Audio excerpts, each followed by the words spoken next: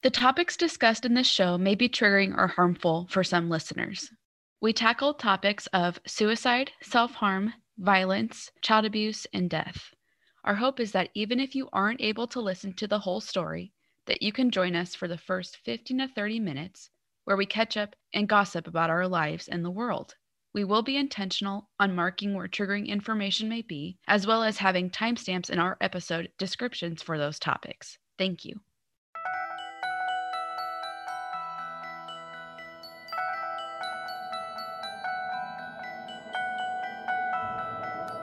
Hello. Welcome back Welcome back. to the Best Friend's Guide to Money and Murder.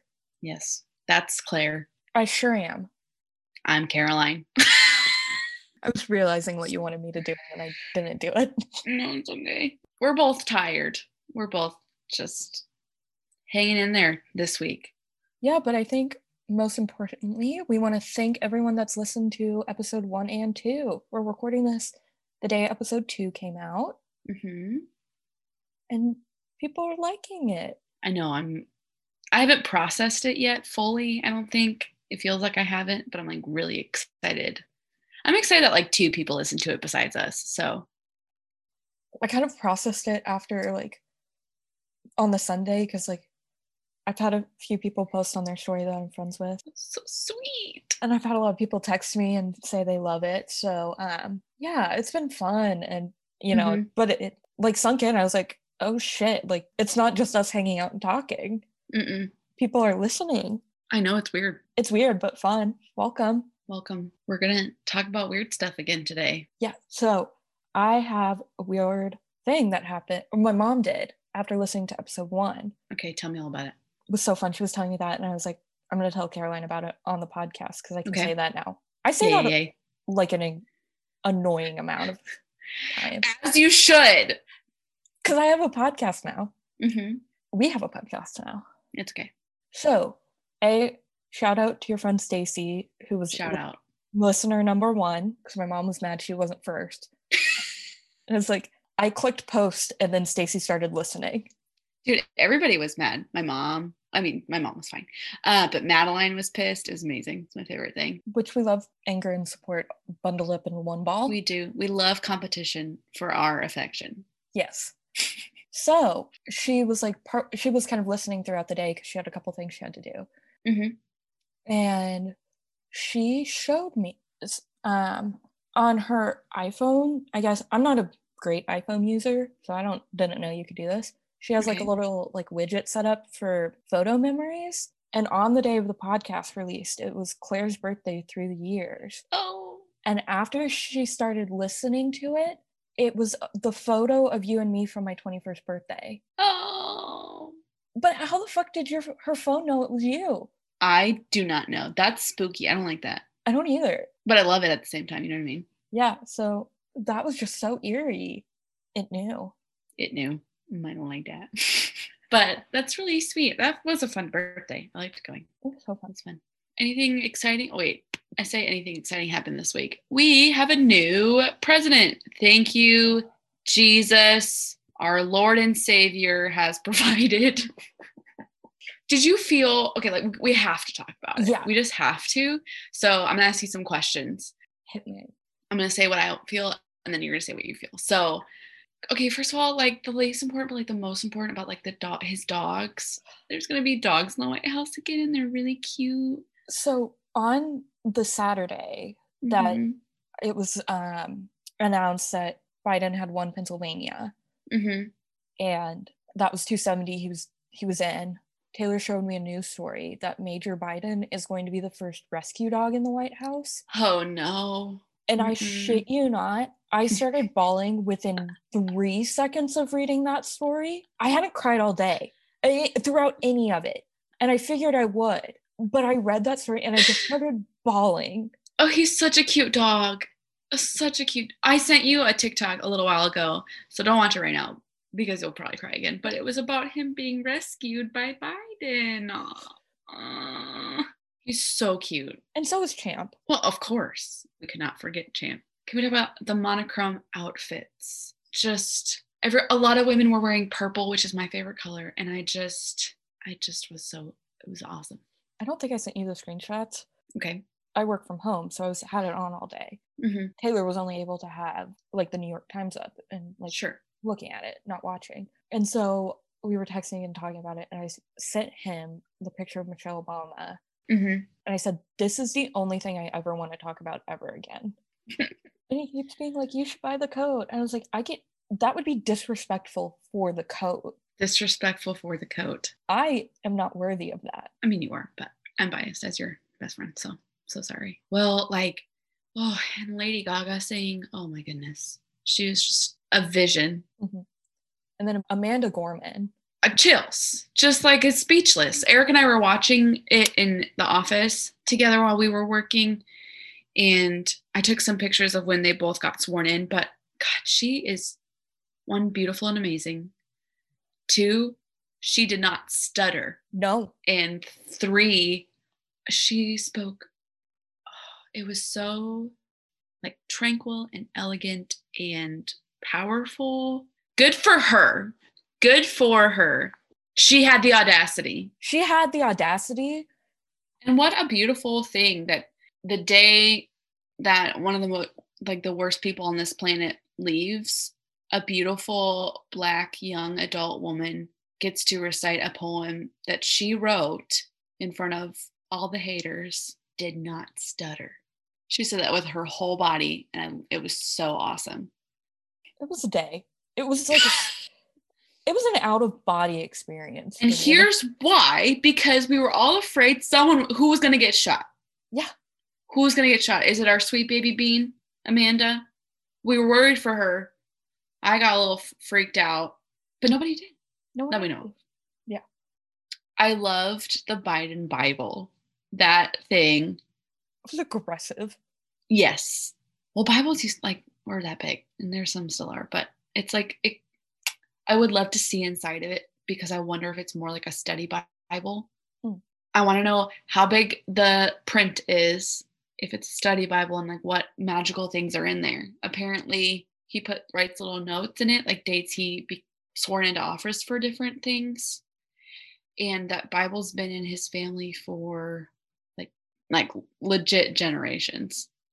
And obviously, like, we both acknowledge that there's some shit to do. And obviously, like, Biden's not perfect, but my brain, anything is better than what we were getting. It's the John Mulaney joke of, I love him. There's no longer a horse in the hospital. No longer a fucking horse in the hospital. We can start figuring out why the horse got into the hospital. Exactly. And then we can focus on the people in the hospital. And then we can focus on never getting that horse back in the hospital again. Yes. We love impeachment. We love him being impeached, but still not being able to, still not leaving the office the first time. Anyway, and Biden seems moldable. Like, there's a lot of work to do to get him to do the things that he needs to do to make this country better. Yeah. And provide support to those who have been hurting for the past 4 years. But it was just like a nice day. Just to be like, the horse is out of the hospital. Super excited. Love that he ended with, love you, see you soon, and flew out walked out while the YMCA was playing. He sure did treat that White House like the YMCA. So yeah, makes sense. But I'm excited. There's obviously, again, a lot of work to do. He's made a lot of promises, so like to see that in action. Yeah. He did sign 17 executive orders, so we'd love to see it. We're back in the Paris Climate Accord. We're back in WHO. So many other very important ones. Still waiting for my stimmy check. Like the one he's promised. I'm part of the group that didn't get it. Does your dad report you on your taxes still? I'm about to do my taxes by myself for the first time. Will I become a white-collar criminal that I have to cover on this now? Because I do my taxes wrong. Okay, let me know if you need emotional support. I probably will. So I have a long story-ish. I'll make it. I'll try and speed her up. But what is your story depressing? Because mine is. No. Okay, so I'll start then. I'm excited about my story today. It's a good one. Oh, okay. Mine is. It's a story.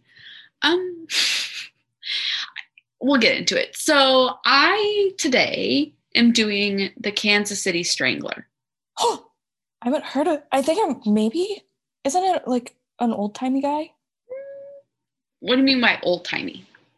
Like did this take place in like 1910s or was it recent? No, recent, more recent.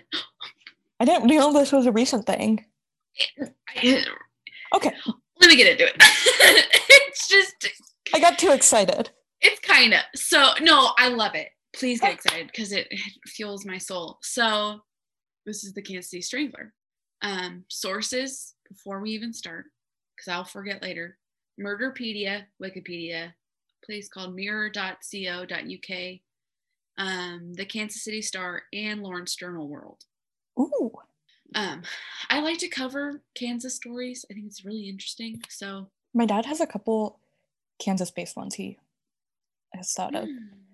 Okay. I might cover one of them though, because as you should. He knew the people involved. Oh my god, you have to. Yeah. Okay. So, just as a warning, we are telling a zinger of a story that includes murder, sexual assault, and other gruesome details. It's a little crazy. So, first of all, his name is Lorenzo Gilliard. For those who like zodiac signs, he's a Gemini. How do I know that? I don't. From what I've researched, though, this man has had a really violent upbringing and just a violent life. So he was born in May 24th of 1950 in Kansas City, Missouri. There's not a lot about like home life growing up. However, his dad was convicted of assault with rape and sentenced to 6 months in 1970. Only 6 months? Are you surprised? I guess no. Also was in the 1970s. So, but no, like I'm not surprised by that. His sister, who her name was Patricia Dixon, born in 1958, was convicted of murder she was a sex worker and she was convicted of a murder of like a customer in 1983 and sentenced to 10 years. Oh, so we're just running in the family. Mm-hmm. So she had stabbed a Johnson County guy 11 times in a dispute over $35. I would too. Honestly, me too. JK. She was also going to be charged with the death of another sex worker, but those charges were dropped. Fine. His brother, Daryl, and it sounds like his brother's friend, I'm not sure exactly all who, but was convicted of a drug-related murder in 1989. Okay. So, like we said, runs in the family. Unfortunately, runs in the family. So, don't know how life was growing up, but those are all pretty heavy charges and convictions. So it makes me wonder what was going on in that home. He has only completed 10th grade. It has been said that in his younger years, he would bully others and be mean to women. And it's not, I mean, like, if you're not going to have a positive adult and you're going to have an adult in your life that is an extremely negative presence in the home, I mean, that can affect who you are when you grow up. Yeah. Again, not all the time. Obviously, kids are resilient. However, I'm not surprised, unfortunately. But, this doesn't excuse his behavior. I've seen a lot of kids in my line of work go through a lot of terrible experiences, same things that he's been going through, and they are some of the most kind and wonderful kids on the planet. But I think this is going to help us, and it's helped set up for what we learn later about what he's done. So his colleagues call him calm, even-tempered, respected by all guys. Of course. Interesting, right? Yeah. Just wanted to put that in there. Marrying at the first time of age 18, he has had 11 children with several wives and girlfriends. At least it's not the same woman, because that's a lot on one body. True. That's a lot of kids. Yeah. Yeah, it is. So between like the 1970s and the 1980s, he has a lot of charges. So at that point, he's, born 1950. Okay, so he's around he's in his 20s at this point. Okay. 1970, he would be 20. So 20 to 30 years old. Between the 1970s and the 1980s, he has charges ranging from molestation and sexual abuse to burglary and assault. He also had a weapons charge, disrupting the peace, lying to officers. This usually just netted him some short jail time and fines. But around the same time, in 1970, that's when his father, Lorenzo Sr., was convicted of assault. In 1974, he's arrested twice for rape, and in February of that same year, he is like accused of that with a 25-year-old exotic dancer near Troost Avenue. But for that one, prosecutors were never able to convict. July 1974, he's charged with raping a friend's 13-year-old sister. Woof. He told police that she was lying. Are we surprised? No, we're not. Ultimately, he pled guilty and received a 9-month sentence in the Jackson County Jail. All right. Okay. 1979, he kidnaps a couple. Oh! Assaults the wife while holding, assaults the girlfriend while holding the boyfriend hostage at gunpoint. The boyfriend was able to pick him out of a police lineup. Oh! And the victim's hair is matched that were found in the building where he was working. They matched, so. But they acquitted him. Why? Of the assault of the lady in 1980. No. Because they don't like to give men sentences that are for rape and sexual assault. No. Because boo-hoo, I don't want to be on sex offender registry. Boo. I don't give a shit. Anyway. A tangent. So around 1981, in January of 1981, he is convicted of aggravated assault for threatening to shoot his third wife. And she divorces him, though. She's like, bye. I was going to say, as you do, but not as you do. You don't. Oh my God. Well, the next month, he assaults his ex-wife twice, beating her, pistol whipping her, breaking her front teeth, stabbing her in the arm, convicted of third-degree assault, but he mainly served probation for these cases. Well, he was well respected by the guys. Yeah. Of course. Yeah. So in November of 1981, he earned his first sentence in a state prison. So there's jail, and then there's prison. A little bit of a difference. So now he's in a state prison in Missouri, where he was sentenced to 4 years for second-degree burglary. So, you could beat the shit out of your wife, but you rob from somebody and it's 10 years, buddy. 4 years, 4 years, buddy. And you better think about what you did. And you better slap on the wrist, honey. Yeah. How dare you take someone's things? Right. As the timeline goes, in and around May 17th of 1982, he begins serving a sentence on that date. I think that's when he's serving the sentence for the burglary. That makes sense. This is 8 days after the body of one of his victims was found. Ooh. And this is the start of where they believe he may have been the killer. And I'm going to go into the victims in a little bit. 1983, on January 10th, he's released on parole, but returned to prison after violating the terms of his release. You really gotta follow them rules, dude. He didn't think hard enough about what he did. No, he sure didn't. That slap on the wrist wasn't enough, unfortunately. On his return, he starts settling down back into a normal quote unquote life. He works for a company that employed his father in its maintenance department, so he works for Deaf and Bod Disposal Service. And so that's around 1986. So he works his way up the back of a trash truck and up to a driver, and then he was promoted to supervisor. So the company spokesperson said that he was a really reliable employee. So I think this was the same guy who said that he was just one of the guys, one of the dudes.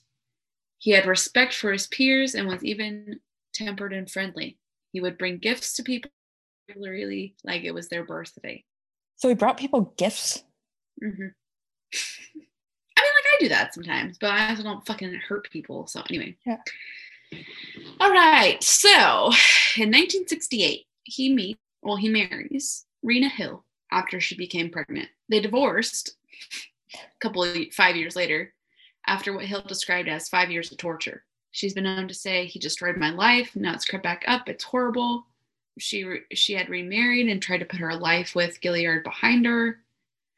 They had met in high school and attended dances together. Oh.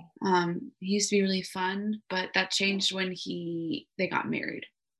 So he was fun, but that changed when they got married, which is not surprising. People who are domestic like violence abusers, perpetrators, this is their MO. This is very much, so there are different categories of abusers. I'd have to find my like little cheat sheet on that. But this is, I mean, the makeup of someone who is a domestic violence perpetrator. So I'm not surprised. Yeah. Which wife was this? 1 or 2 or 3? I'm not sure. Okay. How many wives did you say he had? He has 11 children, but many wives and girlfriends. So I'm not sure. Oh, okay. He got around. He got around. He was like awful to her, like the worst, threatened me, said he'd kill her, things like that. He would buy her things. Of course. No. So sorry. He loves nice things, pretty things, but you can't use them. He made me live in one room, the bedroom, for 5 years. I hate that. So let's go into, so now we got a little bit of a background on Lorenzo and some of his early crimes. Let's go to the meat and the bones, which is why he's in jail now forever. Most, if not all, of his victims, not all of them, were sex workers. They were found shoeless and dumped in secluded spots around Kansas City. Most had cloth or paper towels stuffed into their mouths and ligature marks around their necks. Kind of figured we were heading there with the whole Kansas. We were really heading there. I'm so sorry. The strangler part of this all. So that's really sad. You know, if you have a mode of how you're going to do it, people are going to figure it out. Yeah. So in 1987, he becomes a suspect in one of these murders for Sheila Ingold. What's cool is a crime lab later linked all of his victims, and there's 13 of them. Oh, wow. To one killer using a DNA sample testing from this investigation of Sheila. Snaps for everyone involved there. Oh, it's so cool when people do that. I freaking love, like, this is a tangent, but like forensic science and stuff like that. It was my favorite. Forensic Files. Hello. Hi. How are you? That stuff's so cool and like fascinating to me. I mean, I think it's just so awesome. So they all had things in common. Like I said, they were found dead during the same a year and a half period, all secluded, all strangled, all showed signs that they were involved in a struggle, all were missing the shoes, and all but one showed distinct signs of assault. And you said this was all in a year and a half time frame? If we thought Eileen was busy last episode. We sure did, but he went more on a rampage than our old sweet bean. So I'm going to go through the names of the victims. Yeah. And then I think that's going to be the easiest way to do this, just because there's so many. And it's just like also important to say their names. So we'll go into the trial a little bit, but he didn't end up being convicted for these murders. So Catherine Berry was 34. She was not a prostitute, was not a sex worker, and she was found on March 14th, 1986. They think, like, her family says that she was going through a lot of mental health stuff and would often walk around the streets and accept rides from strangers so she could share her religious faith with them. Oh. A lot of her sisters and daughter and like her children spoke out about her and were just like they basically said like she was the sweetest. And just obviously they're really upset, but she would just like to talk about Jesus. Yeah. Loved the color turquoise and like how she would help care for her sister Trisha, and how like her daughter Dawn, who was 16 when this happened, like felt like once he was charged with this murder, like her mom was finally vindicated. God. She said, "I just want to go on top of a mountain somewhere and yell," which is a mood, which I hope she did. Honestly, she deserves it. So then he was also charged for the murders of Naomi Kelly, who was 23, Ann Barnes, who was 36, Kelly Ford, who was 20, and Sheila Ingold, who was 36. Oh. Other victims that were brought to trial, but they couldn't, I don't know if they could charge him for it. Yeah. Was Stacy Swafford, who was, I think 17. And then Gwendolyn Kinsey, which was 15. Oh, geez. Gwendolyn was found on January 23rd, 1980, behind a building. She had only been missing for like a day. Oh, geez. Her brother, Bill, says, like, my whole family, like, they've suffered, and they just couldn't understand why they don't get to hear her, like, be tried for her murder. Yeah. Other ones that Margaret Miller, Debbie Blevins, Helga Kruger, and Connie Luther. Authorities were also trying to determine if there was a link between Gilliard and another woman, Paula Davis, who was 21 and disappeared in 1987. As a fun fact, because we need a fun fact here. We do need a fun fact. Piers Morgan did an interview with this guy. I woke up today and I knew it was going to be chaotic because I checked Twitter and Piers Morgan was trending. Are you serious? Yeah, because apparently he said some like stuff about racist ass shit. Stuff about like Larry King. I'm actually pulling this up because I want to see. He's not trending on mine. Oh, he's on my For You page, trending. Some people are criticizing Piers Morgan over his remarks on the death of Larry King. Piers Morgan tweeted, "Larry King was a hero of mine until we fell out after I replaced him at CNN." And he said, "My show was like watching your mother-in-law go over a cliff in your new Bentley." Parentheses. He married 8 times, so a mother-in-law expert, in parentheses. But he was a brilliant broadcaster and masterful TV interviewer. Okay, here's the deal. Our opinions are our own, so like, don't freaking sue us. I do not like Piers Morgan. I am not impressed with him as a person. He has said very, very harmful things and done, it sounds like, a couple harmful things. And it's okay to like not have a filter. Like, I get it, but like, read the room, right? Read the room. So first of all, he sucks. Yeah. Second of all, he had a show called Serial Killer. I did not know this. It's on Netflix. And he interviewed Lorenzo, and they interviewed him at the jail, like the Missouri. I think he was in Missouri. So I took notes on this interview because it was very interesting. Yeah. Now, it was very interesting, and I'm a person who reads body language, especially when watching stuff about serial killers. And what's interesting is the way his body language is the entire interview. He sits back in his chair. His arms are crossed. He's not showing a lot of emotion on his face. Lorenzo isn't. Yeah. I think Piers is like trying to match his body language a little bit, but like there's that ego complex there. So like he's not going to. Of course not. Just to kind of give the rundown. When asked by Piers about like, how do you feel about all of this? He's like, I feel bad, but there ain't anything I could do about it. Later saying, I'm sorry to what happened to them. That's all I can say. I didn't do it, but I'm sorry. That's icky. I don't feel good about having those words grace my ears. No. And he said, like, he asked Lorenzo what his defense was. Like, do you remember, like, in court, like, what your defense was? And he kept saying, I don't know. And that's like a theme. Did Lorenzo represent himself at his trial? No. Oh. That would check out, but I don't think so. So Let's go with, how was he caught? So Lorenzo was picked up at a diner. Okay. And he was shown pictures of all of the women and asked 2 questions. Do you know her? Oh, 3 questions, sorry. Do you know her? Have you had any physical contact with her? Have you ever seen her?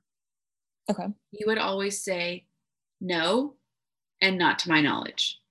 And like they play some of that interview with the police, and it's just that same tonality over and over again.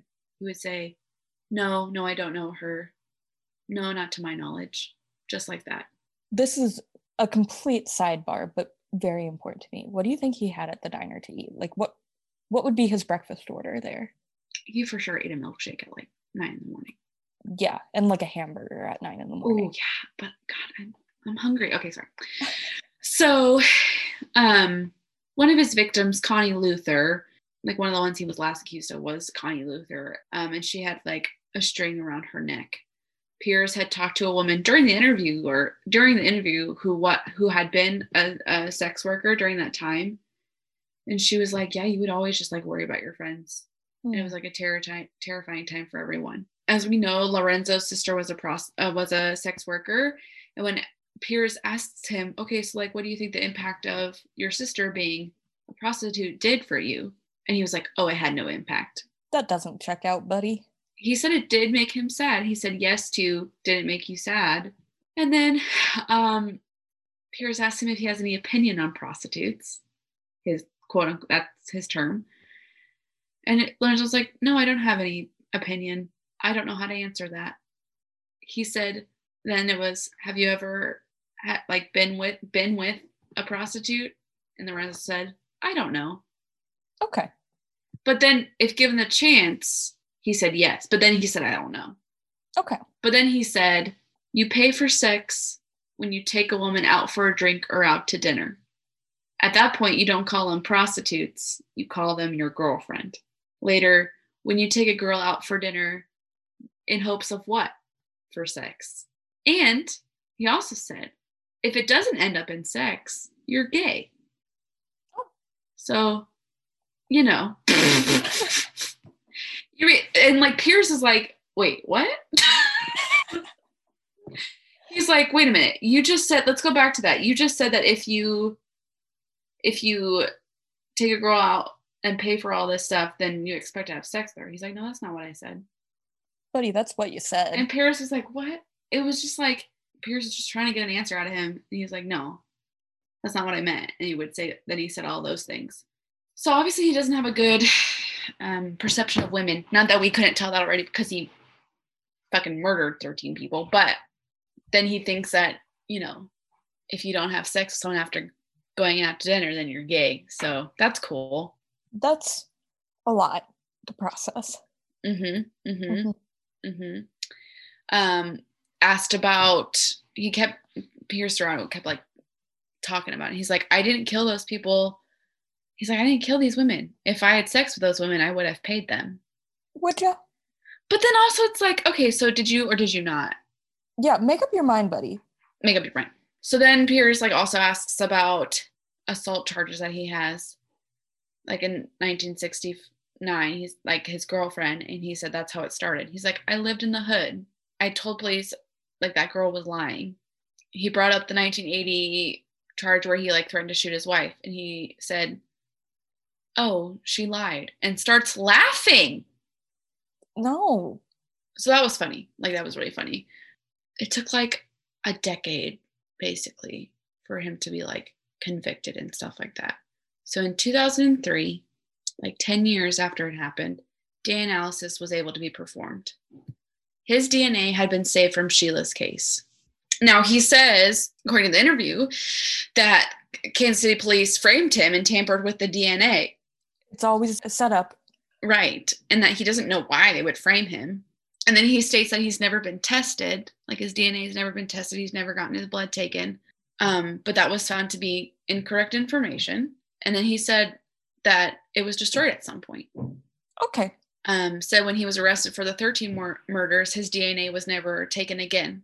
And then it goes from, in that interview, it goes from him saying that to one of the forensic analysts talking about it.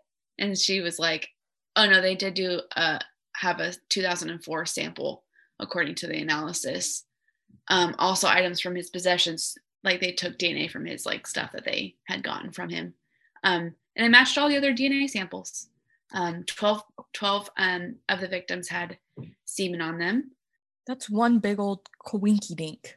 And my favorite fun fact, is that it is a 1 in 18th quadrillionth chance it could be anyone but Lorenzo. And so Piers Morgan says this, and I think this is where I have to go back, but basically Lorenzo walks out of the interview. He's like, "Okay, I'm done." He said, "I didn't do it, but I'm sorry." And they just like stare at each other. because Piers Morgan was like, okay, like there's this like 1 in 18 like million gazillion chance that it could be anyone but you. So like I'm not really understanding like why you can't admit that you did this. He said, like, I find what you say about women pretty disturbing and surprising. He didn't know his defense in court. He was like, I was just there. I don't know. I don't remember. A fun, like, Thursday afternoon activity. Just like a fun, yeah. He's got stuff to do later, but he's going to hop into his trial. Yeah. Pierce was like, so do you think I'm like an idiot? And that's when he walks out. Oh, good. Yeah. Because he doesn't want to, like, he continues to say, I don't know. I wasn't there. And you can see him get angry, but it's interesting because obviously this person is a manipulative person and a piece of crap. Mm-hmm. And has like spent years manipulating people and hurting them.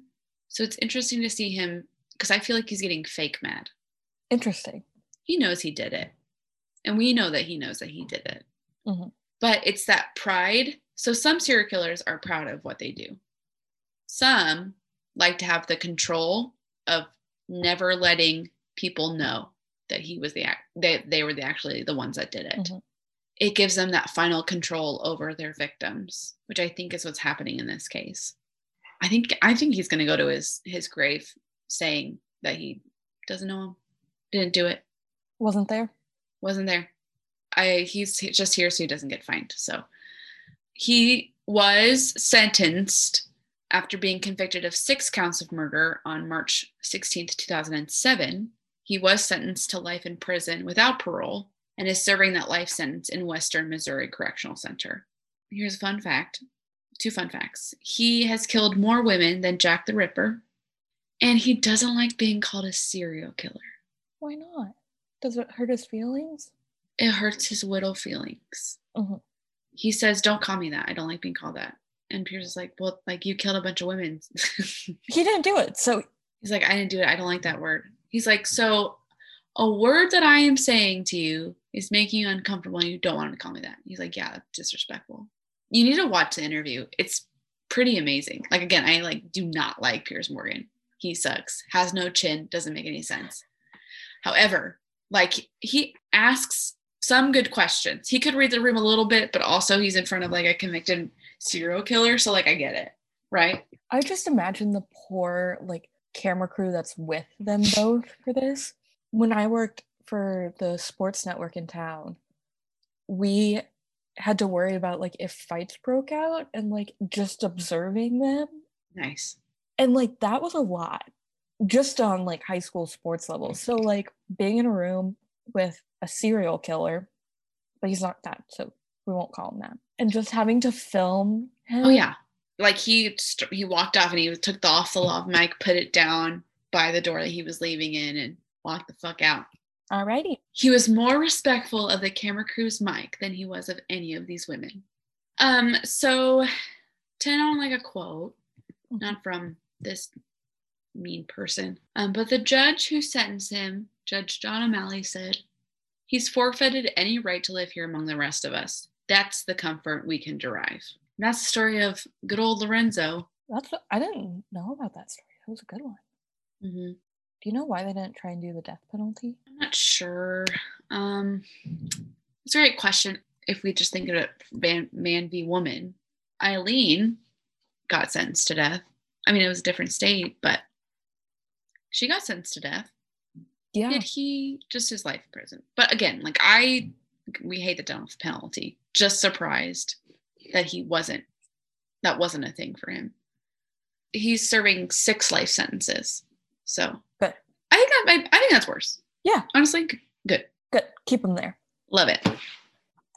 So today, sweet friend, I am telling you the story of the theft of the painting A Cavalier. Oh. Art thief. Fun! Okay, I'm ready. Fun. My whole body is ready. So this is the painting. I recognize the painting. Oh, I didn't. But, so I'm glad you do. Which we'll put it in our Instagram post for people to see. Or you could Google it. It's a beautiful painting. A Cavalier was painted by Dutch master Frans van Meers Franz worked during the golden age of Holland painting. He did a lot of genre paintings and portrait work for wealthy clients. And he was also known for his ability to paint satin skirts and fabrics. Oh, fun. Yeah, that was one of his specialties. Both of his sons and his grandson were accomplished painters. Mm-hmm. They were called the Leiden family painters. Cute. I know, right? Leiden is a small town in Holland. Okay. And Franz was born there, died there, vibed out there his whole life. Love it. Me too. He was painting at the same time as Vermeer and Rembrandt. Ooh. Yeah. So Franz worked in very small canvases, and that'll be key to this story. He would typically work on canvases that were 12 to 15 inches. So pretty small. And if a painting that was bigger than those kind of dimensions attributed to him, it was likely one of his son's work or it was an imposter. This would result in viewers standing very close to his work, creating a sense of intimacy. A Cavalier is kind of a prime example of Franz's work. Again, it was painted on a small canvas. Apparently, it's a self-portrait. Really? Yeah. Fun. My self-portraits look like stick people. Oh, wow. When you see someone living the life you want. Sorry, okay, keep going. The clothing was elegant, but not excessive. His work would sell at auction for between $3,000 and $3 million. His most expensive work sold for $5 million, and that painting was titled "A Young Woman in a Red Jacket Feeding a Parrot," which, what a title. Not real money. Okay, keep going. Philanthropist James Fairfax owned the painting. In 1993, he donated the painting to the New South Wales Art Gallery in Sydney, Australia. Okay. It's one of the largest art galleries in Australia. So it was a busy Sunday morning, specifically June 10th, 2007. There were about 6,000 people in the museum that day. And between 10 a.m. and 12:30 p.m., the painting was stolen from the museum. Uh-oh. Who's getting fired? Oh, no. Oh, no. So here's the thing, though. There were no alarms or motion detectors, so that meant that any of the 6,000 people in the museum that day could have just walked out of the museum with that painting. And it was small. It was small. So a girl with a big bag, slap her in there. Oh, no. The art gallery director was quoted saying, "To be honest, you could just slip it under your coat and it could have happened that way." So here's where we get back to someone's getting fired.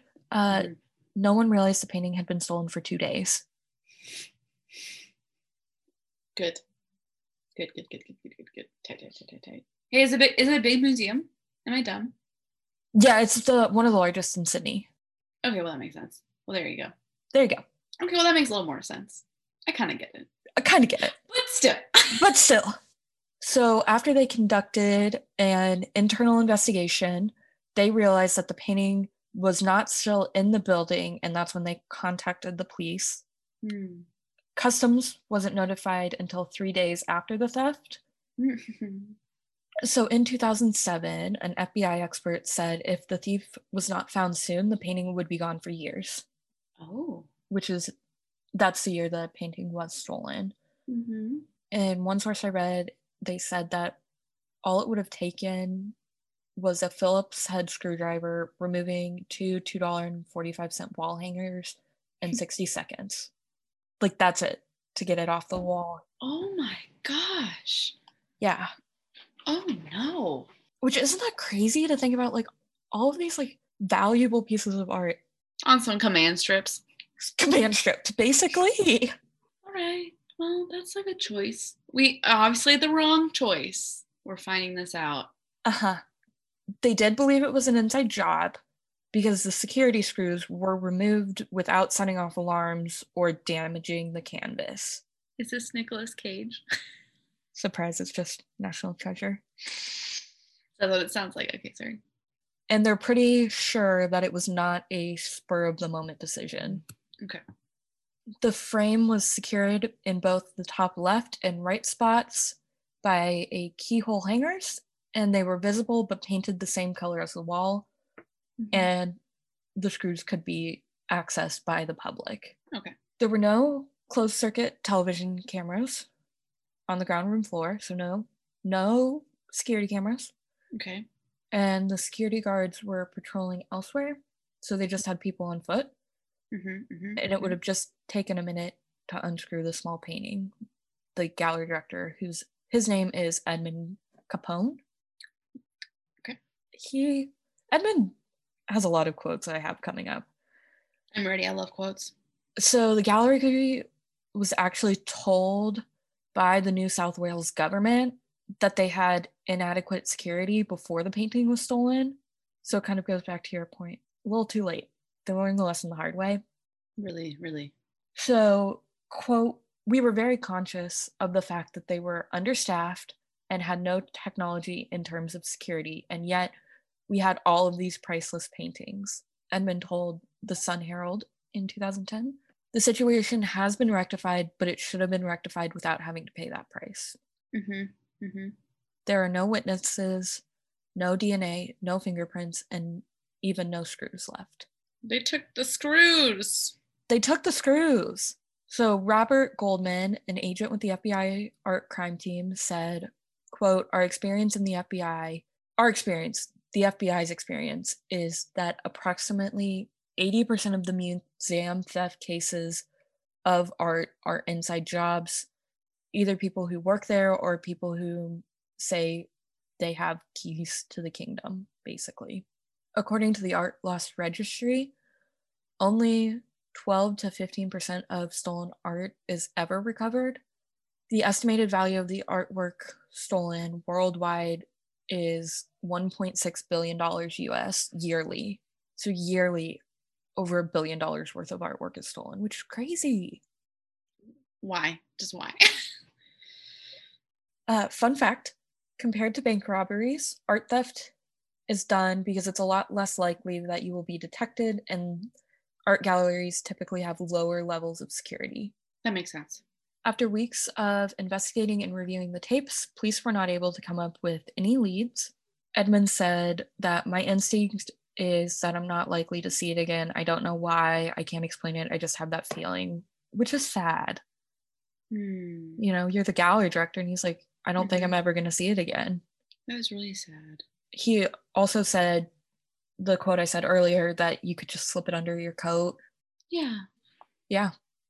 Another theory was that the thieves took it thinking they could just sell it, but that's kind of been debunked. Okay. Because the guess is the audience for a piece like this is pretty small. Like, it's not a crazy well-known piece. Yeah, that makes sense. And anyone that knew kind of the value of the piece would have known it was stolen. So when they say it's an inside job, did anyone like stop working there like after the painting was stolen? Do we know? Not that I could read. They also thought it could be stolen for a particular investor who didn't care if it was stolen. But New York scholar and art dealer Otto Naumann, I believe is how you say it. Oh my God. Yeah. He said there are no documented cases of wealthy individuals commissioning art theft. Quote, it's not human psyche to have something that important and not tell anyone, he says. We make it up because it sounds like a nice story, which it does. It does. Just in general, it's difficult to sell well-known art, but it could be used in a drug deal as security or sold as a copy for a fraction of the value. Okay. Which is crazy to think about. Like, you buy a copy of a piece of art and it's the original.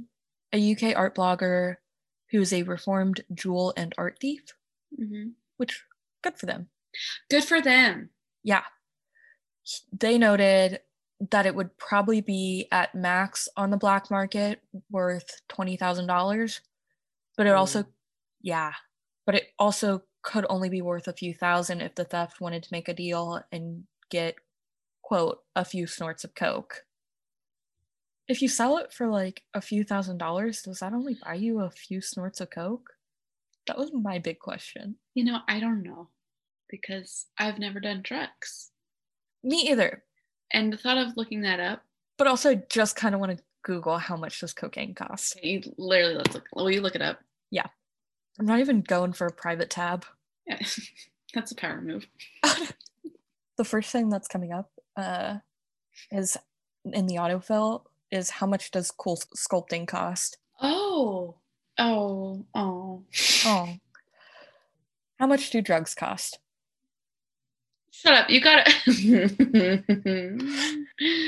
Oh my gosh. Okay. Oh, here's cocaine. That's what I skipped over it. Oh, the price of cocaine has increased drastically. Oh. But purity has decreased. That makes sense. Unfortunately. I guess it averages out to be about 112 grams per gram. Okay. Typically, a gram of cocaine can be broken down into 10 lines or about 25, quote, bumps or, quote, hits. They have air quotes around this, which is making me laugh. Hardcore users usually use up to 5 grams per day. Mm-hmm. So that would be like 50 lines. Mm-hmm. And people do whatever they can to get, when they're really in their full addiction, people do whatever they can to get the money to be able to do that. So it's sad. Well, thank you to the Addiction Center for sponsoring this tangent.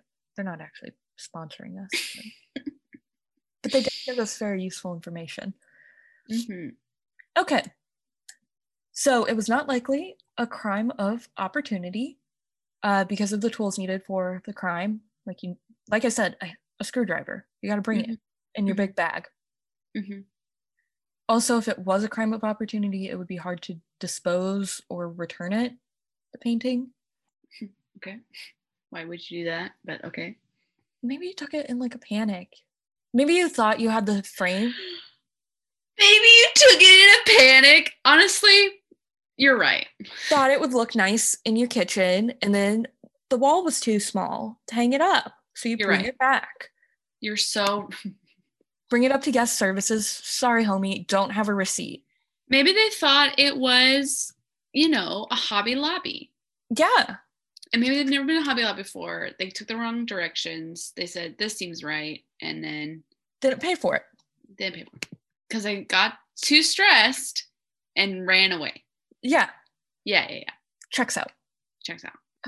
So the museum was particularly embarrassed by this because they had just revealed a massive new security operation that was going to be underway because they had an Islamic art installation opening just 8 days later. And the gallery wouldn't reveal the worth of the painting, but it was estimated to be worth over $1 million, which makes sense because I can't remember if I put it in, but I think it was the reformed jewel thief said that on the black market, you only get like 20% of the worth.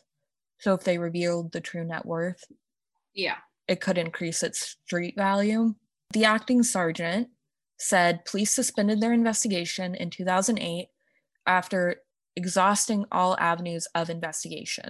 Police cannot speculate on why the artwork was stolen other than to speculate the artwork may have been sold to a black market investor. However, no evidence exists to substantiate this, the acting sergeant said to the Sun Herald, Quote, it is believed the artwork may have been smuggled outside of the country. Mm-hmm. It is believed that it was smuggled out of the country the same day it was stolen, probably to London or Amsterdam. Oh, okay. Here's my note I was saying just a second ago. In those cities, it is typical that dealers will at max pay 10% of the legal value. Good old Otto, from before the art dealer and scholar, said there's a 50-50 chance that the painting was destroyed. However, he says that he believes the painting still exists and eventually someone somewhere will need to assess the painting's authenticity. It's on the FBI's top unsolved art crimes ever. Wow. This is said to be Australia's biggest art thief, and I read in a story that was published saying 4 months later, there are still no answers. But now it's been 13, nearly 14 years later, there are still no answers. and that is the theft of a cavalier. That's so sad. It's so sad. I mean, she's a cute painting, but like that's so sad. Especially with the fact that like it could have been destroyed. That's just like that's like the worst. And that's when you have to just make up a story, like a different one of like, oh, it's probably someone probably has it in their house. Some rich person wanted it and paid someone to go get it. Right, I think so. Like, it's sad that the museum had to pay that price to be like, okay, maybe we shouldn't, I don't know, just use 2 screws and a command strip to hang it up and call it a day. Well, it's like hard, like thinking, like, how do you, like, you have so much art, like, you can't have like a glass box for all of it. Yeah. There's these funny pictures. I couldn't get them like downloaded high enough quality for it to be worth it. But I'm guessing it's the director holding up what would like a replica size of what it would be. It's so fucking tiny. Little smush. It's a little smush. You said what was 12 by what? 12 by 16?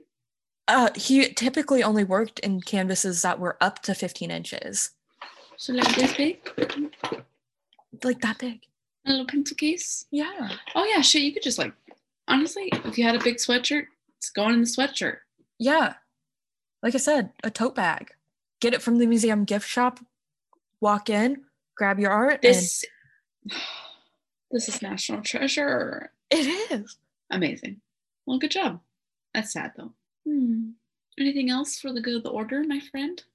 If you want to find us, I made us a link tree so that way you don't have to hear us rattle off everything.